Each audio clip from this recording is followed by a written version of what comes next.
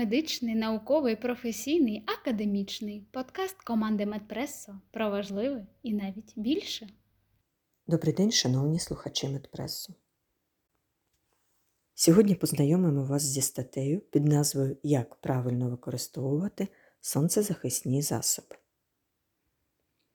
У журналі Канадської медичної асоціації 2020 року вийшла стаття «Ефективність і безпека використання сонцезахисних засобів з метою профілактики раку шкіри». Високий ризик розвитку таких онкологічних захворювань шкіри, як меланома, плоскоклітинний рак, базальноклітинний рак, безпосередньо пов'язаний з ультрафіолетовим випромінюванням. Одним із клінічно доведених ефективних методів профілактики розвитку онкологічних процесів шкіри є використання сонцезахисних засобів. Розглянемо рекомендації щодо використання сонцезахисного крему серед дорослих і дітей. Американська академія дерматології рекомендує регулярне використання сонцезахисного крему з сонцезахисним фактором 30 і вище для людей з будь-яким типом шкіри. Канадська асоціація дерматологів рекомендує використання сонцезахисних кремів з індексом SPF не нижче 30 для дітей віком від 6 місяців, а також для дорослих. Для профілактики сонячних опіків на пляжі та на високогірних курортах використання засобів із SPF 100 значно ефективніше, ніж із SPF 50. Міністерство охорони Канади не рекомендує використання сонцезахисних засобів для дітей молодше 6 місяців. Ці обмеження пов'язані з ризиком підвищеного поглинання шкірою інгредієнтів сонцезахисного засобу через високе співвідношення поверхні тіла до об'єму тіла і надто тонкого шару епідермісу в маленьких дітей. Основним методом захисту шкіри немовлят є використання захисного одягу. Експерти рекомендують змивати сонцезахисний крем з дитячої шкіри одразу ж, як у ньому зникає необхідність. Дітям рекомендовано використання сонцезахисних засобів із фізичними факторами на противагу хімічним. До хімічних фільтрів належать ароматичні сполуки, які перетворюють ультрафіолет на хвилі з нижчою енергією – оксибензон, авобензон, октокрилен, екамсол. Фізичні фільтри, такі як діоксид титану і оксид цинку, відбивають або заломлюють ультрафіолетове випромінювання від шкіри. Тож як правильно наносити сонцезахисний крем? Зазвичай споживачі наносять сонцезахисний крем у недостатньому об'ємі, і стандартне застосування досягає всього лише 20-50% від рекомендованого. Використання крему з вищим SPF компенсує недостатнє нанесення. Формулювання «нанести сонцезахисний крем щедро» є найбільш правильним. Хоча на етикетках сонцезахисних продуктів рекомендується нанести засіб за 15-30 хвилин до виходу на вулицю. Останні дослідження показали, що після нанесення крему із SPF настає негайний захист від ультрафіолетового випромінювання. Якщо ж потрібна водостійкість, то слід почекати 15-30 хвилин. Останні дослідження довели, що сонцезахисний крем залишається на шкірі протягом 8 годин після одноразового застосування.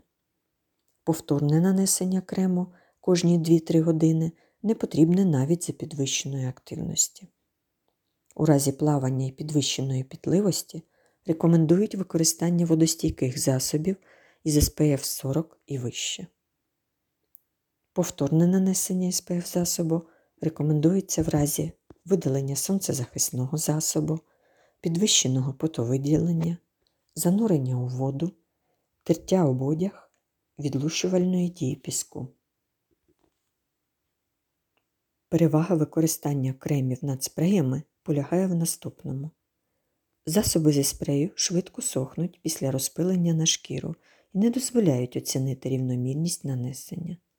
Потенційні ризики, пов'язані з вдиханням аерозолю SPF, не до кінця ще вивчені. Побічні ефекти використання засобів із SPF.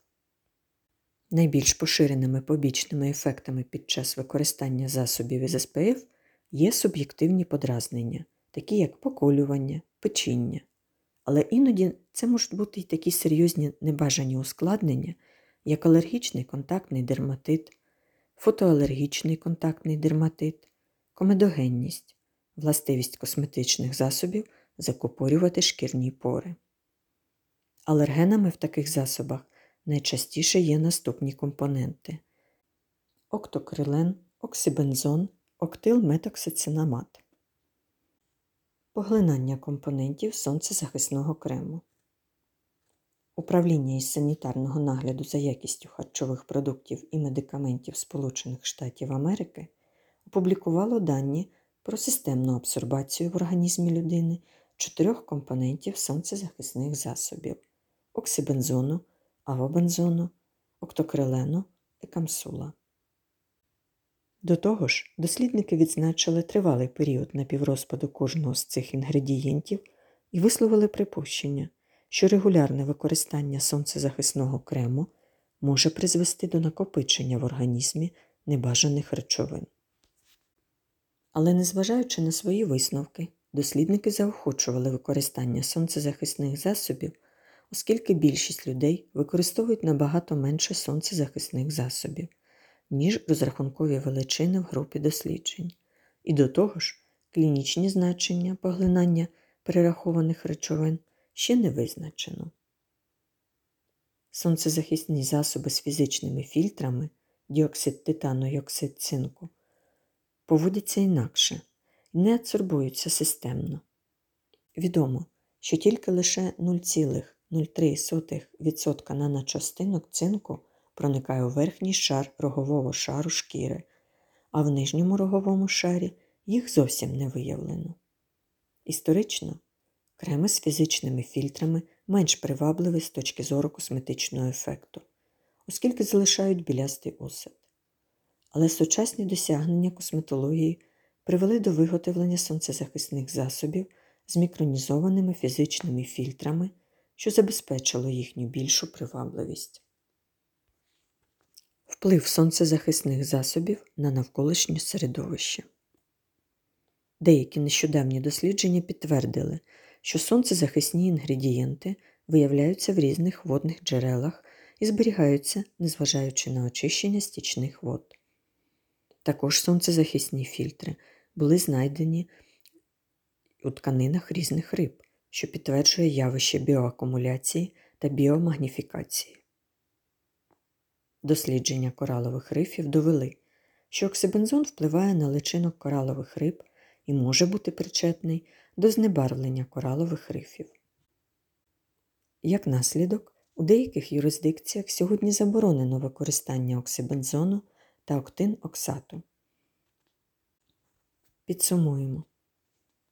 Вплив ультрафіолетового випромінювання безумовно пов'язаний із розвитком раку шкіри. Численними клінічними дослідженнями доведено роль сонцезахисних засобів у зниженні ризику розвитку як меланоми, так і немеланомного раку шкіри. Медперсонал повинен консультувати пацієнтів щодо стратегії застосування засобів фотозахисту, які передбачають виключення отриманого сонця, пошук тіні, носіння захисного одягу, використання сонцезахисного засобу із SPF щонайменше 30 для людей старших за 6 місяців. Дякуємо за увагу. Про найважливіше в подкастах Медпресо. Залишайтеся з нами. До зустрічі!